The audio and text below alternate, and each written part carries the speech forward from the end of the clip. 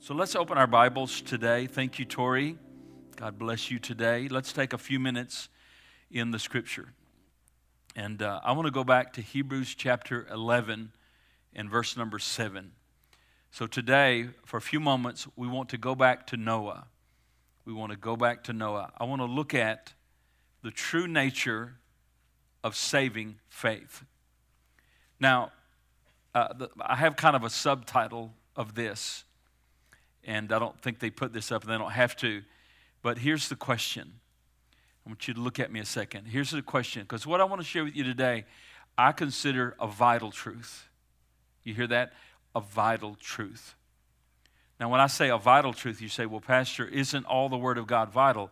All the Word of God is important because it's the Word of God, but not all truth is on the same importance level. But when we begin to talk about that which touches and determines our eternal destiny, how many know that's a top shelf issue?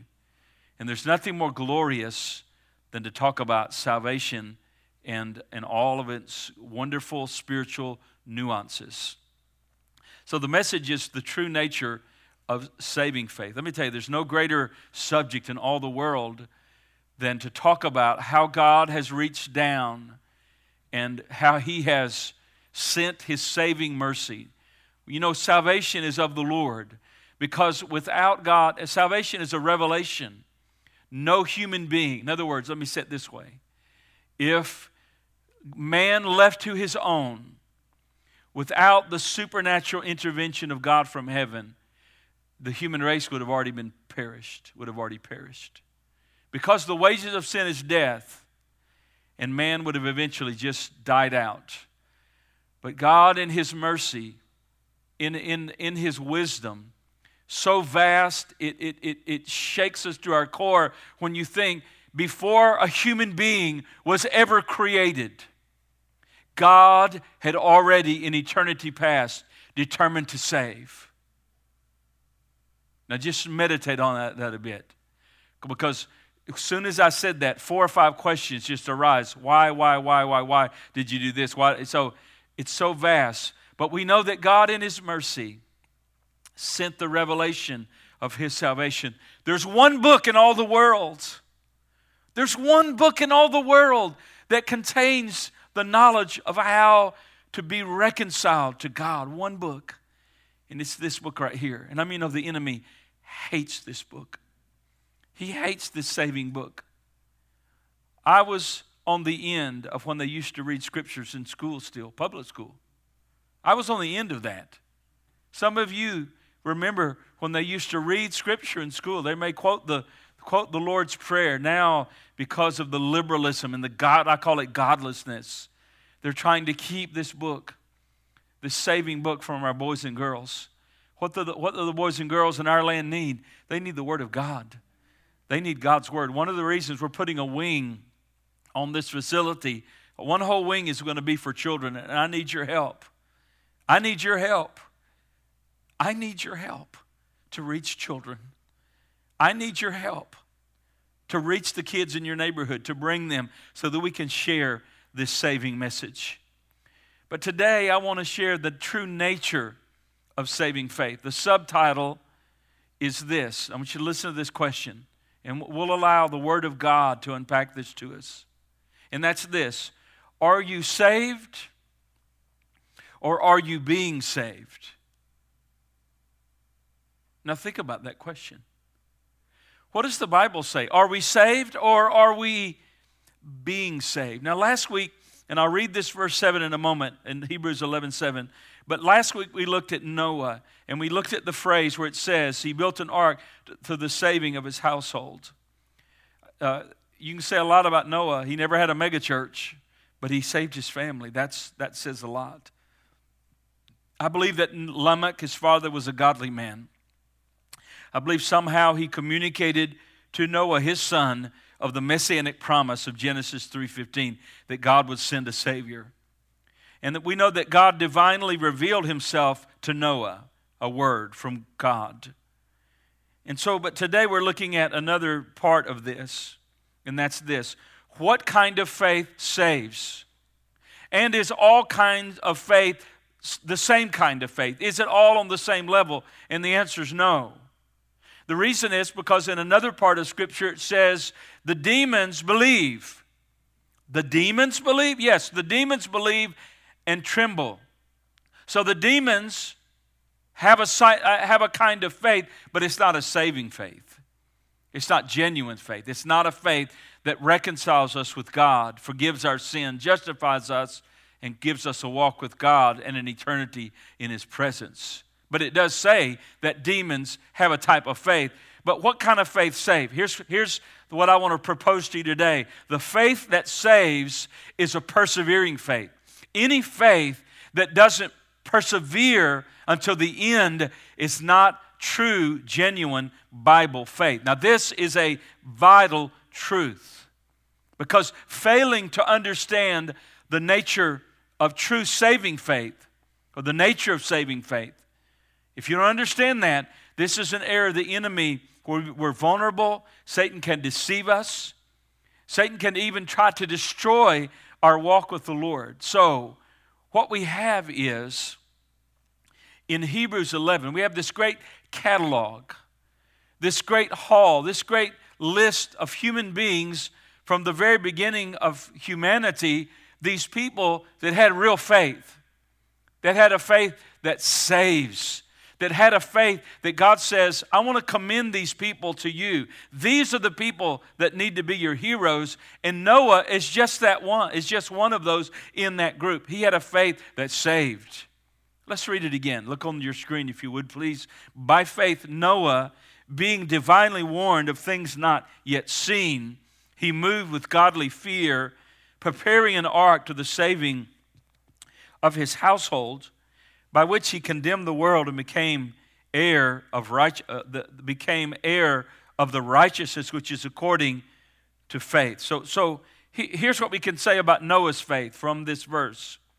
Noah possessed an active faith, an active believing faith, a faith that persevered until the end. Now, one of the things that I mentioned from time to time is I'm concerned with gospel presentations that give an incomplete vision or view of what it is to be a part of the kingdom of God. That concerns me very much. And sometimes it's kind of, maybe not quite like this, but it gives this inference. Come to Jesus and He's going to make your earthly life better.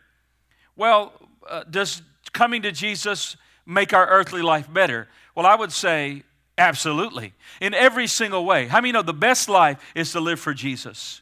Let me say it this way. Maybe this is a crude way to say it, but if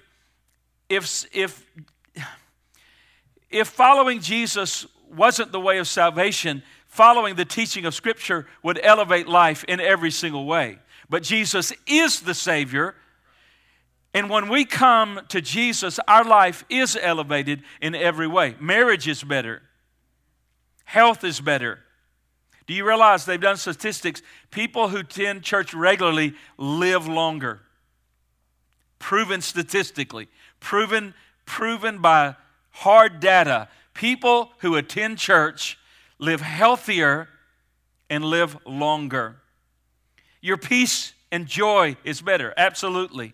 But to simply say that coming to Jesus, coming to faith in Jesus gives us a better earthly life, that's an incomplete view of the kingdom of God. And we don't want to have truth in this church. We don't want a distorted view of the gospel. How many know we want to embrace all the gospel? I want you to be so well taught about these things that the enemy can't deceive you and your family. So what is it? Following Jesus sometimes, it makes many facets of our life better, but the whole truth is this: sometimes following Jesus in some ways makes life more difficult. Think of Paul. Remember what he listed? Think of Elijah. Think of the early believers. Remember what the Bible calls about the dispersion? The Jewish people were dispersed all over the Roman Empire. Why? Because they embraced Jesus and they embraced Christianity. The truth of the matter is this: the goal of the gospel is not simply to improve our earthly life, but it is to give us a new life. We're abandoning the life of sin. We're now a part of the kingdom of God. We're new. We're not the people we used to be. Now, we're not all we're going to be. But we're not all we used to be, but we're new. We've been crucified with Christ. That's a fact. That's not up for debate. When someone is truly born again, they are crucified with Christ. And it says, I no longer live. That's old life in Adam. But he said, Christ lives in me. And the life which I now live in the flesh, I live by the faith of the Son of God who loved me and gave himself for me. So as we look at Noah and we consider the true nature of saving faith, genuine faith is a faith that perseveres to the end. It reaches the finish line. It reaches what some have called final salvation. Colossians says this, if indeed, you know there's ifs in the Bible. It says, if indeed you continue in the faith, grounded and steadfast, and not moved away of the hope of the gospel which you have heard. So the question is, are we saved or are we being saved? Do you realize there's some clear verses in the Bible that says you are saved right now? There are other verses in the Bible that says that you're going to be saved one day in the future. So what is it?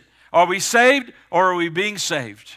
Listen to the scripture. Are you ready to hear these verses? Listen to these verses. Because I want to ask you, when was Noah saved? Was he saved the moment he started hammering the ark together? Was he saved? You know, they said that Noah preached 120 years, warning people, building the ark. So was he saved, 60 years into that, 120 years? Or was he saved when God closed the ark and the ark went across those waters of judgment, and then God opens the ark and he comes out the other side? When was Noah saved? Listen to what the Bible says about these different nuances or these different tenses when it concerns salvation. Romans 10:13. Whoever calls on the name of the Lord shall be, say it with me, saved. So the moment someone calls upon the Lord, the Bible says we're saved. It's like Peter. He's sinking in the water and he reaches his hand up and says, Lord, save me. And the Lord Jesus grabs him by the hand and pulls him up, and he was saved from drowning. He was saved. Look at Acts. Paul said this in Acts 16:31. So they said, believe on the Lord Jesus Christ, and you will be saved, you and your household. Now, look at Ephesians. For by grace you have been saved. Now, those two verses before says when someone calls them the Lord, they're saved. Now, this says to the Ephesians, for by grace you have been saved through faith, that not of yourself. It is the gift of God, not of works, lest anyone should boast. Saved, have been saved. Oh, but wait a second, lest I confuse you more. Look at this verse, 1 Corinthians, this is ESV. I don't know if you got that. It's going to be close to the same. But 1 Corinthians 15:1 and 2. Now I would remind you, brothers, of the gospel which I preached to you, which you received, past, in which you stand, and by which you are,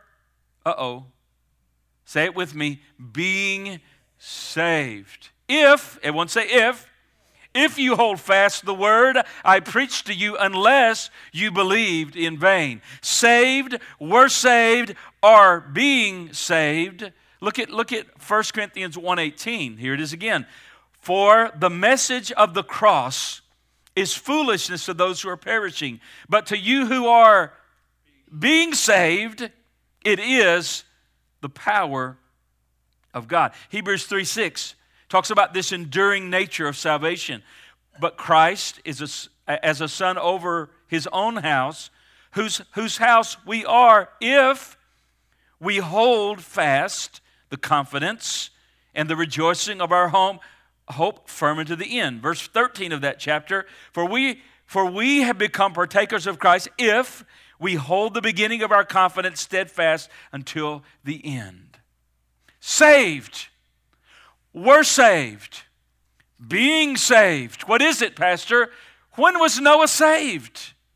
Now, I'm going to read a lengthy passage, and within this lengthy passage is 1 Peter chapter 1, beginning in verse 3.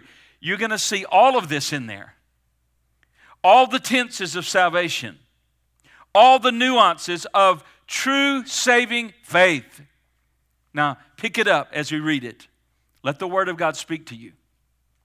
Blessed, this is 1 Peter 1:3, beginning. Blessed be the God and Father of our Lord Jesus Christ, who according to His abundant mercy has begotten us. Is that saved? Yeah, begotten is born.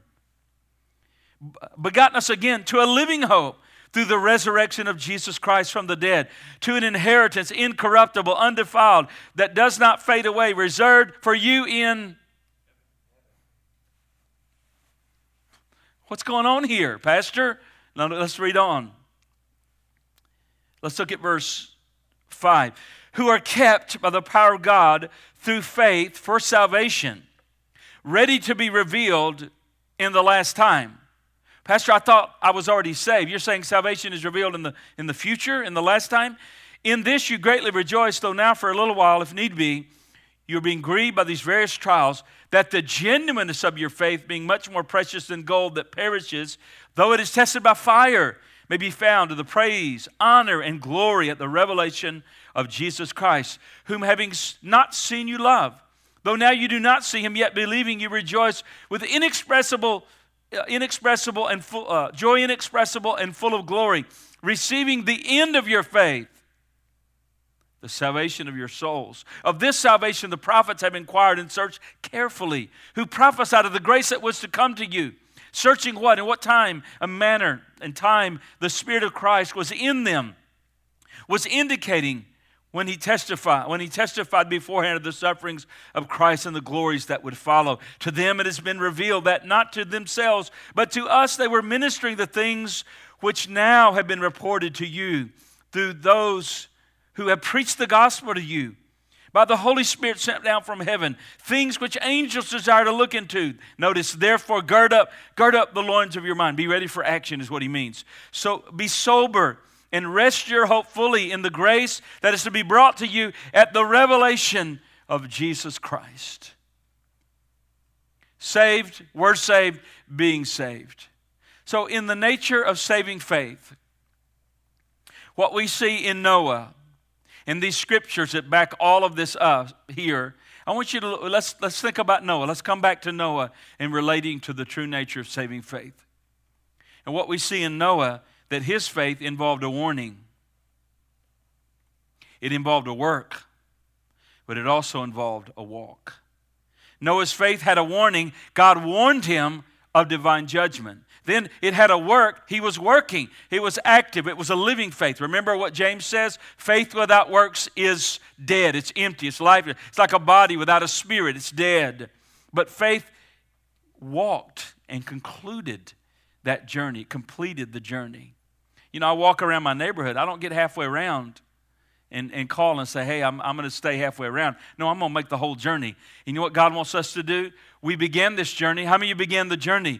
We began the journey when we said yes to Jesus, and we were united to Him in saving grace. But you know what? The ark is not finished in a sense. We have to complete this journey, and that's what I want to talk about today, this warning, this work, and this walk. My plea today is for us as a people of the Lord to have a persevering faith, a faith that finishes. So let's look at it in three ways. And I'm going to phrase these points, this first point especially, in a different way that you may not hear all the time. But my first thought is this: Noah begins to be saved. You know, I can say it that way and be true to the Word of God. So here's Noah. He begins to be saved. That meaning what? Meaning he gets this warning from God. He embraces the good news, which is the good news of salvation with the warning in it.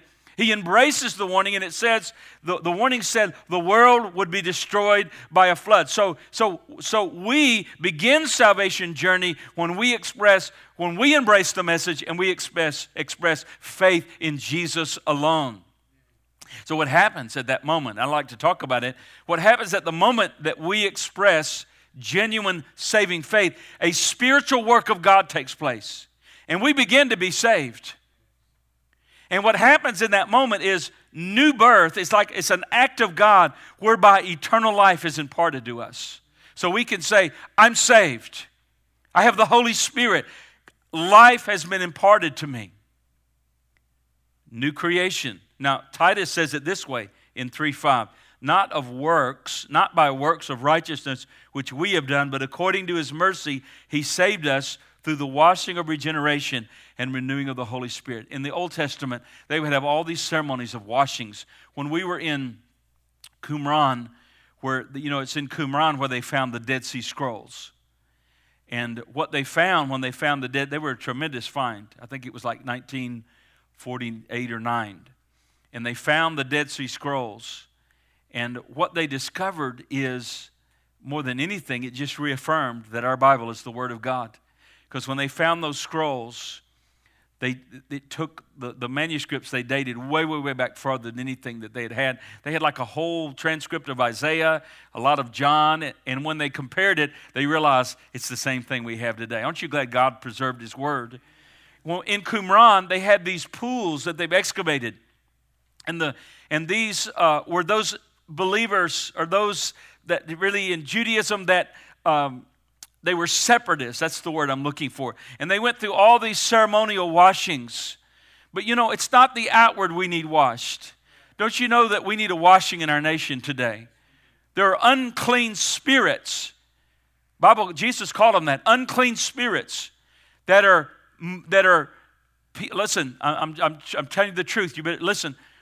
There are young people and really many, many people in our land that have opened themselves up to unclean spirits. And these spirits are driving them to ungodly and unclean activities. We need a washing today in our land. But it's not a washing with like Dial soap or like, some kind of outward soap. We need an inward washing. We need our hearts washed. And when someone comes, sin makes a person feel so dirty. And the thing that no religion will do, and no matter anything in this outside world will do, it can't make a person's conscience at peace. And there's a lot of people today being driven by conscience. I'm just struck by how many people are committing suicide. I'm talking about kids, 20, 25 years old, committing suicide, have their whole life in front of them. I saw where this here last week or so, Elvis's grandson committed suicide, 25 years old. Probably has more things than everyone in this room put together will ever have in 10 lifetimes. And yet, what happened in this young man? That he took his own life. Because that's what sin does. It makes someone feel dirty.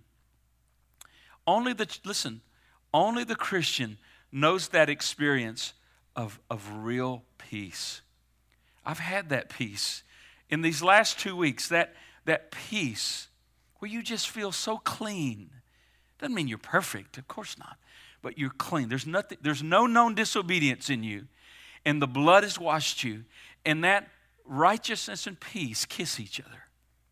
And you have a heart that is completely at rest. Coronavirus going crazy and talking heads, talking all this stuff. But yet in your heart, there's this sense you feel whole. You feel whole. You feel washed. Do you know that's what our nation needs today? That's what our family, that's what our young people need today. Because what happens is those in our nation that don't know God, they don't understand the internal emotional makeup. They don't know why they feel like they do. They don't know why they feel empty. They don't know why they feel driven. They don't know why they feel dirty. They don't know why they're driven. But the Word of God and our great physician has diagnosed their case. And He's written the prescription, but they have to go and get it filled. And we get it filled at Calvary. We get it filled in the presence of God. He can heal us today. He can make us clean today when we have genuine faith in Christ. Here it says the washing of regeneration, the renewing of the Holy Spirit. At the moment someone is saved and they begin to be saved. I'm going to get to the second part. The blood washes us. The Spirit washes us. Can you reach back in your memory and can you remember that moment when Jesus came in and how clean you felt? You felt brand new because you were new. You're a new person and you're clean. Now notice this. Notice with Noah. Noah's faith starts with a warning. Now, should we use warnings to present the gospel?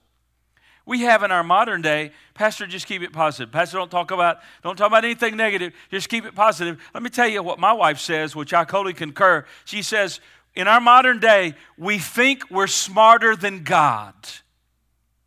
And I believe that many people think that. Don't give any warnings. Don't make anyone feel uncomfortable. We certainly wouldn't want to do that. But let's go to the Bible. So Noah's faith starts with a warning. It says he was divinely warned. This is what awakened his heart to begin to walk with God for those years and begin to serve God. He received a warning. So the question is this: should we use warnings in presenting the gospel? Well, let's see what the Bible says. Both Old and New Testament back this up, that we certainly should warn. In fact, not only should we warn people about what's ahead if they do not receive Christ, we are commanded to warn. Look at Ezekiel 3, verse 17. He says, Son of man, I have made you a watchman for the house of Israel. Therefore, hear the word from my mouth, and give them warning from me. Wouldn't it be terrible for God to be warning and yet the minister not being the mouthpiece of God to warn? In other words, God's saying this, but we decided we're going to say something else. No, God says, Ezekiel, I'm giving a word, and I want you to give and be my mouthpiece because it's a warning from me.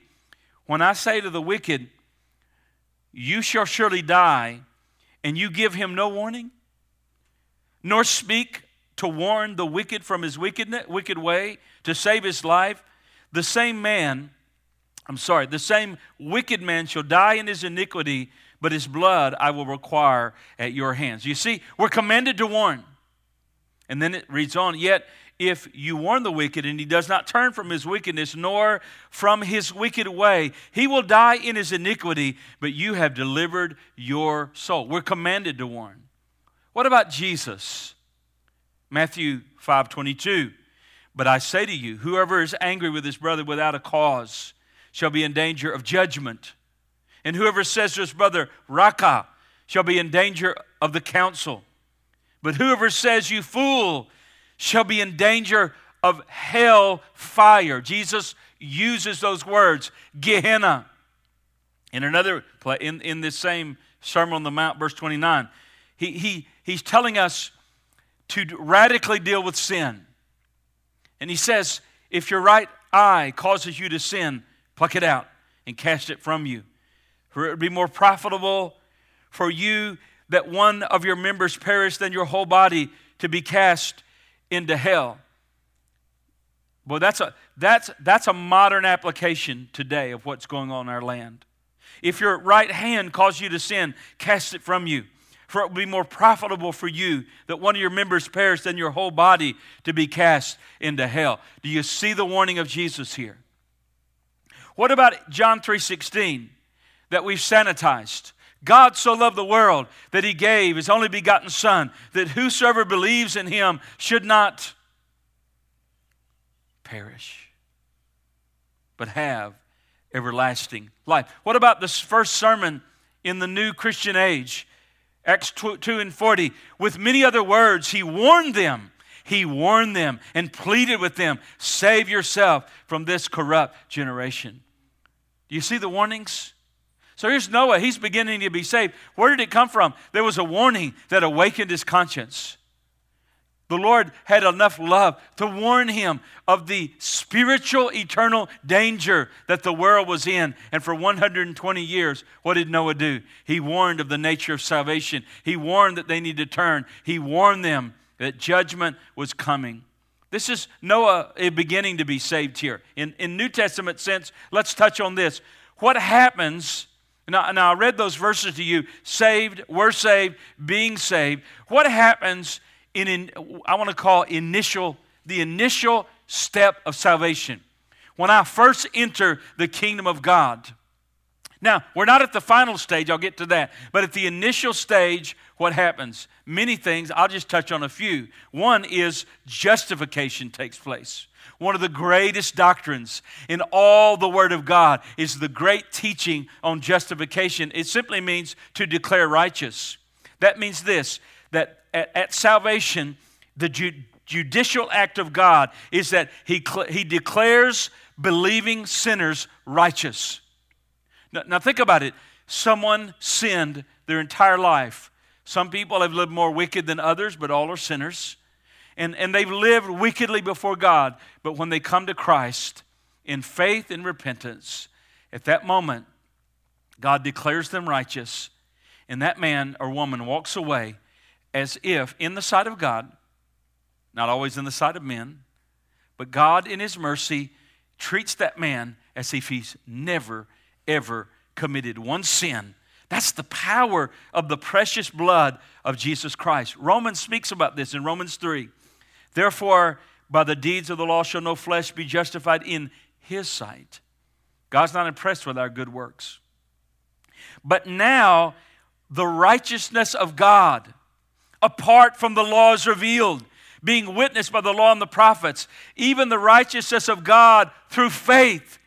I can be righteous with God. How? Through faith in Jesus Christ to all and on all who believe.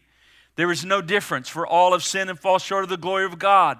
Being justified, how? Freely, by His grace through the redemption that is in Christ Jesus, whom God set forth as a propitiation by His blood through faith, to demonstrate His righteousness, because in His forbearance God had passed over sins that had been previously committed. In other words, He didn't judge them immediately. How many know that first time someone committed a sin, God could judge them, and He would be just in doing so. But in His patience and in His love, He looked down through that moment when Jesus would hang on the cross and take all of our sins there. And it says, verse 26, to demonstrate at the present time His righteousness, that He might be just and the justifier of the one who has faith in Jesus. Now that just and justifier means He dealt with the sin and He forgave the sinner. At the moment of initial salvation, we're justified in the presence of the Lord, and then we're forgiven. Very closely connected. The penalty of sin is remitted. We should rejoice every day. You know, the psalmist says, what? Rejoice in the Lord. Let the redeemed of the Lord say so. Every day of our life, we should have some kind of thanksgiving to the Lord for forgiving our sin. Ephesians says, in Him we have redemption through His blood, the forgiveness of our sins according to the riches of His grace. Shout amen. So the Lord treats us as if we've never sinned in our lives. When the prodigal came back, he had been away from the Father. The prodigal came back, and guess what he did? When he was reconciled with Father, he received the ring, he received the robe, he received shoes. They rejoiced, they feasted. Why? He didn't hold that. He forgave all that. Aren't you glad that God treats us as sons? He treats us as if we have never sinned. There's justification, there's forgiveness, but I think as important as any of these, at initial salvation, cleansing takes place. In other words, we're not just forgiven, the power of sin is broken. Here's what that means. That means that you and I, as true Christians with true saving faith, we can live for God. We can live for God. There's many people that say, I would think about Christianity, I would think about following Jesus, but I don't think I could live that life. Listen, because of the incredible work of the Holy Spirit in salvation and in sanctification, we can live for God. The power of sin is broken. Romans, 6:1. What shall we say then? Shall we, Paul's talking about salvation and justification, and then he says in chapter 6, shall we continue in sin that grace may abound? Certainly not. how shall we who died to sin live any longer in it? Or do you not know that as many as were baptized unto Christ were baptized to his death? Therefore, we were buried with him through baptism into death, that just as Christ was raised from the dead by the glory of the Father, that we should walk in newness of life. As you read this, chapter 6 is an amazing chapter. If you look down in verse 12, therefore, do not let sin reign in your mortal body. I can say no to sin. That you should obey its desires. Verse 13, and do not present your members as instruments of unrighteousness to sin, but present yourself to God as being alive from the dead, as members as instruments of righteousness to God. Verse 14, sin shall not have dominion over you. You are not under the law, but you're under grace. The law of the Spirit of life in Christ Jesus is more powerful than any sin or any evil desire. We can live for God because we have Jesus on the inside. Greater is he that's in us than he that's in the world. So Noah begins to be saved at that moment when he embraces the warning, just like we begin to be saved. But then we look at Noah, and Noah is being saved. He was saved, but he's being saved. What does that mean? That means he was working out his salvation with fear and trembling. Genesis 6:9 says, the genealogy of Noah. Noah was a just man, perfect in his generation. Noah walked with God. Let that settle upon you. Noah walked with God. How did he walk with God? His faith was active. He was serving God. He was building the ark. He was busy and active in his relationship with God. He walked with God. Now, notice this. Salvation is more than coming to the altar and repeating a prayer. Salvation and genuine faith is what we're talking about. Is a living relationship with Jesus Christ every day. I'm saved. I was saved, and I began the journey, but I'm also being saved now, daily. I want you to look with me in John 15. Now, John 15, Jesus is here talking about walking with him. John 15 is about the vine and the branches, correct? You've read it. So, Jesus is talking to his disciples, and he's teaching them about the true nature of saving faith, the true nature of living daily, abiding with him. And he uses this illustration of the vine and the branches. And so Noah walked with God. Using this passage, what are the characteristics of walking with God? What did Jesus say about walking and abiding with him? Abiding just means remaining. Meno is the Greek word. It means to remain. To remain vitally connected to Jesus. Now, in salvation, there's God's part and there's our part. And I don't have time to get in all of that. But here, Jesus commands his followers to what? To abide in him. Remain in me. If you remain in me and I remain in you, there's a responsibility that we keep our faith in the Lord, that we keep our relationship vital. So what are the characteristics of someone like Noah? Or you and I, if we're going to walk with God. You say, Pastor, I've been saved in the past. By grace through faith, I was saved. I begin to be saved. I begin this journey. Now we're being saved. Now we're walking with God. You understand? You understand Noah didn't get 60 years in and throw his tools down and then claim he was all right with God. No, faith that's a genuine faith perseveres to the end. So notice with me, I'm not going to read all of this. I'm going to pick through a few verses and they're actually not in order. But abiding or walking with Jesus, first of all, it includes complete dependence on Jesus. Look at 15, verse number 4. 15 and verse 4 said, abide in me and I in you, as a branch cannot. Everyone say cannot. Cannot bear fruit of itself unless it abides in the vine. Neither can you unless you abide in me. We are completely dependent on our faith in Jesus. We are completely dependent on God for this walk. We can do nothing without him. This is not about work separated from Him. It's about faith rooted in Jesus, and the overflow of that is works. That's the fruit of it. So first thing is complete dependence upon Jesus. Running the author and the finisher of our faith. Faith from first to last. That's what faith is. Trusting Him from beginning to end. And then another characteristic, and we see it in Noah. So when I'm giving this, think about Noah. Another characteristic of walking with God and working on our salvation with fear and trembling is obedience. Verse 10 of this chapter, if you keep my commandments, you will abide in my love, just as I've kept my Father's commandments and abide in His love. The Bible knows nothing about a walk with God in blatant rebellion. The Bible, listen, I'm talking about the true nature of saving faith. The Bible knows nothing about someone who comes to the front of a church, repeats a prayer after a preacher, and goes out and lives the most wicked and vile life, but says, hey, I was baptized when I was 12. The Bible knows nothing about that kind of false relationship with God. No, He said here, if you love me, you want to abide in my love, you'll walk in obedience. You'll obey my commands. Paul even talked about in Romans 1, the obedience of faith. Faith, genuine faith, brings us into obedience. Now, it's not our works that save us, but out of faith comes works. Out of faith will produce obedience when our heart has been made not a heart of stone anymore, but a heart of flesh that loves God. Obedience. So what is Noah doing? Is Noah being obedient or disobedient?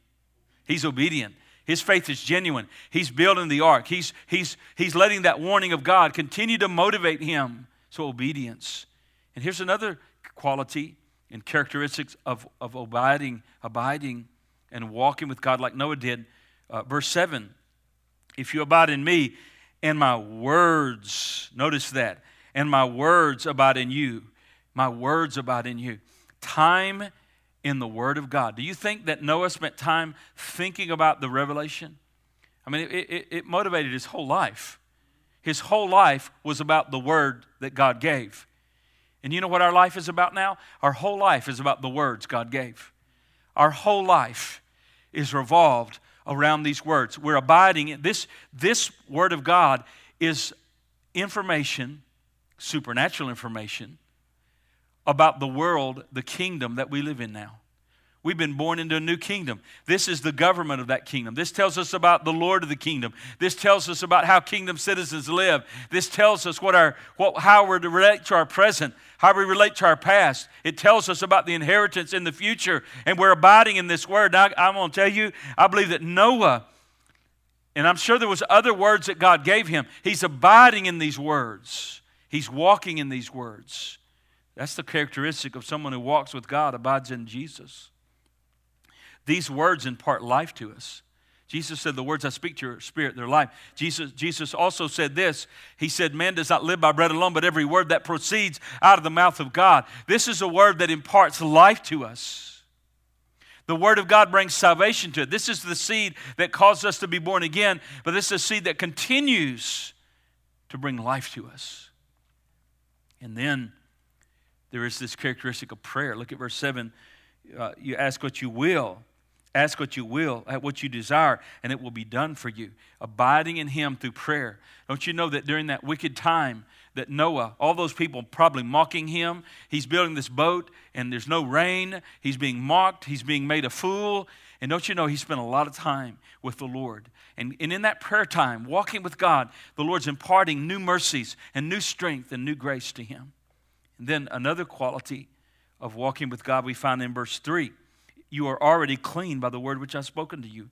And that's holiness. We don't fellowship with God in darkness.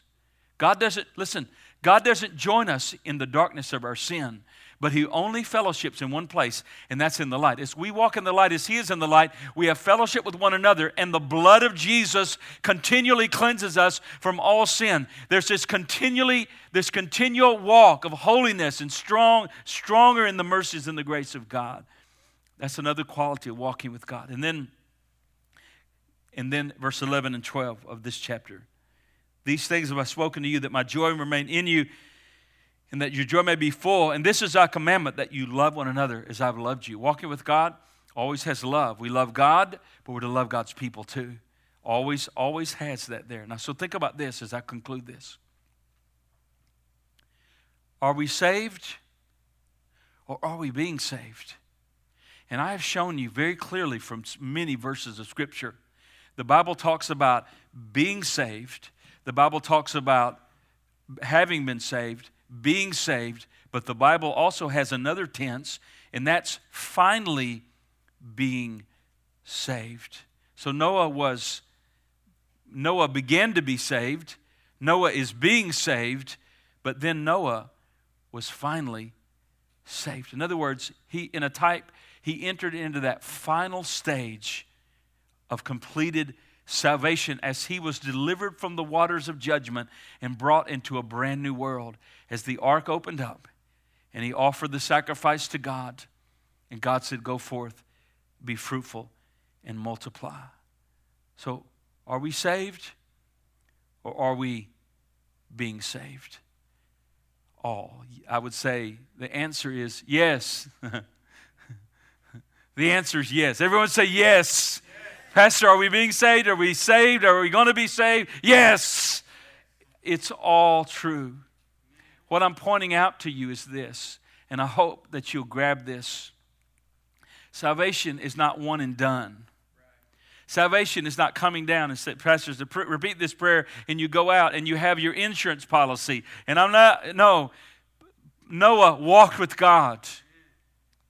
And the Bible said, I read in Paul's writing, he does it so articulately. He said, those of us who are being saved, the gospel is the power. The word of the cross is the power of God unto salvation. So yes, we were saved. Hear this, I conclude. We were saved in the past at the moment we were born again. That moment we placed faith in what Jesus did on the cross, we were taken out of darkness and brought into light, and we had eternal life imparted to us. We are being saved in our present walk as we're persevering in our faith, and we're working out our salvation with fear and trembling. We're working out our salvation. Then it says, and God works in you both to will and his good pleasure. That's Philippians 2, 12 and 13. But here's what you got to take away from this today. And that is, we will be saved in the future, in the final completed stage of salvation, as we are glorified in his presence. And a number of things are going to happen. One of the things going to happen, we're going to be saved from the wrath to come. There's future eternal wrath that are coming to all the ungodly. We are going to be saved from that. Because we have been saved, because we have trusted Jesus. We're going to get new bodies. We're going to be a part of that land that is fairer than day. And our salvation, though we are saved, it's not completed yet. So my encouragement to you is what Revelation 3:11, I'll leave this verse with you. Behold, I'm coming quickly. Hold fast what you have, that no one take away your crown. I want you to stand with me, please, if you would.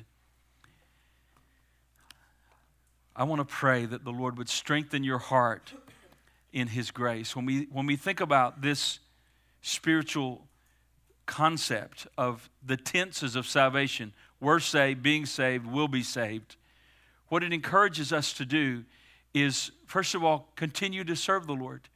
The Lord has a work for you to do. I was thinking and praying this morning.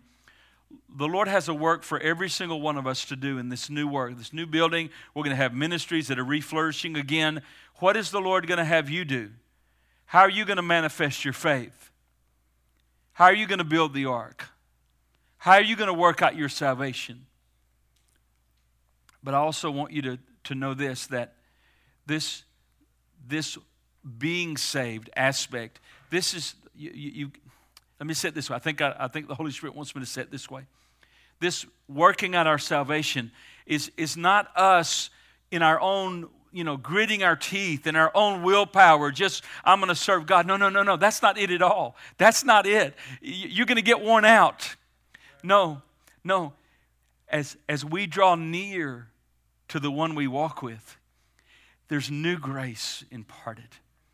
There's strength that I can overcome every sin, every satanic onslaught.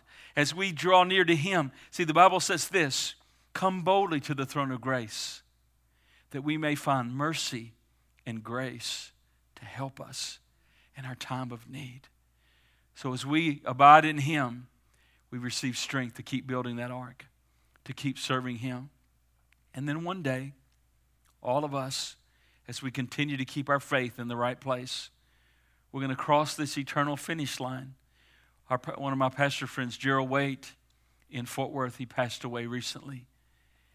And he finished his journey. He had actually had some lung issues a couple years ago, and before all this COVID, and he recently got sick and passed away of double pneumonia. I don't know if it was COVID. I don't think it was actually. But Brother Gerald has finished his race. His journey is complete. We've started the journey. We said yes to Jesus. We are continuing to walk with God like Noah did through this wicked world. But we're not going to allow anyone to steal our crown. We're going to have a faith that perseveres to the end. And we're going to complete this race. Are you determined to do that? Let's pray together. Father, I thank you for mercy. Thank you for grace. Lord, as feebly as I've brought this message, I pray that it has meant something and will work out something in each of our hearts. Lord, you called us to walk with you, to abide in you. And I pray that we would take seriously, Lord, this spiritual principle found in your word, and that we would work out our salvation with fear and trembling as you work in us to will and to do your good pleasure. I pray for strength in this journey for each one. And I pray that everyone under the sound of my voice, those watching on the internet, Lord, that we would have that faith that perseveres and continues to the end. And we finish this earthly journey with faithfulness. Help us to be faithful is our prayer. And we ask this in Jesus' name. And everyone said, amen. I love you, church. Thank you for being in this first service. I'll dismiss you in the name of the Lord. God bless you.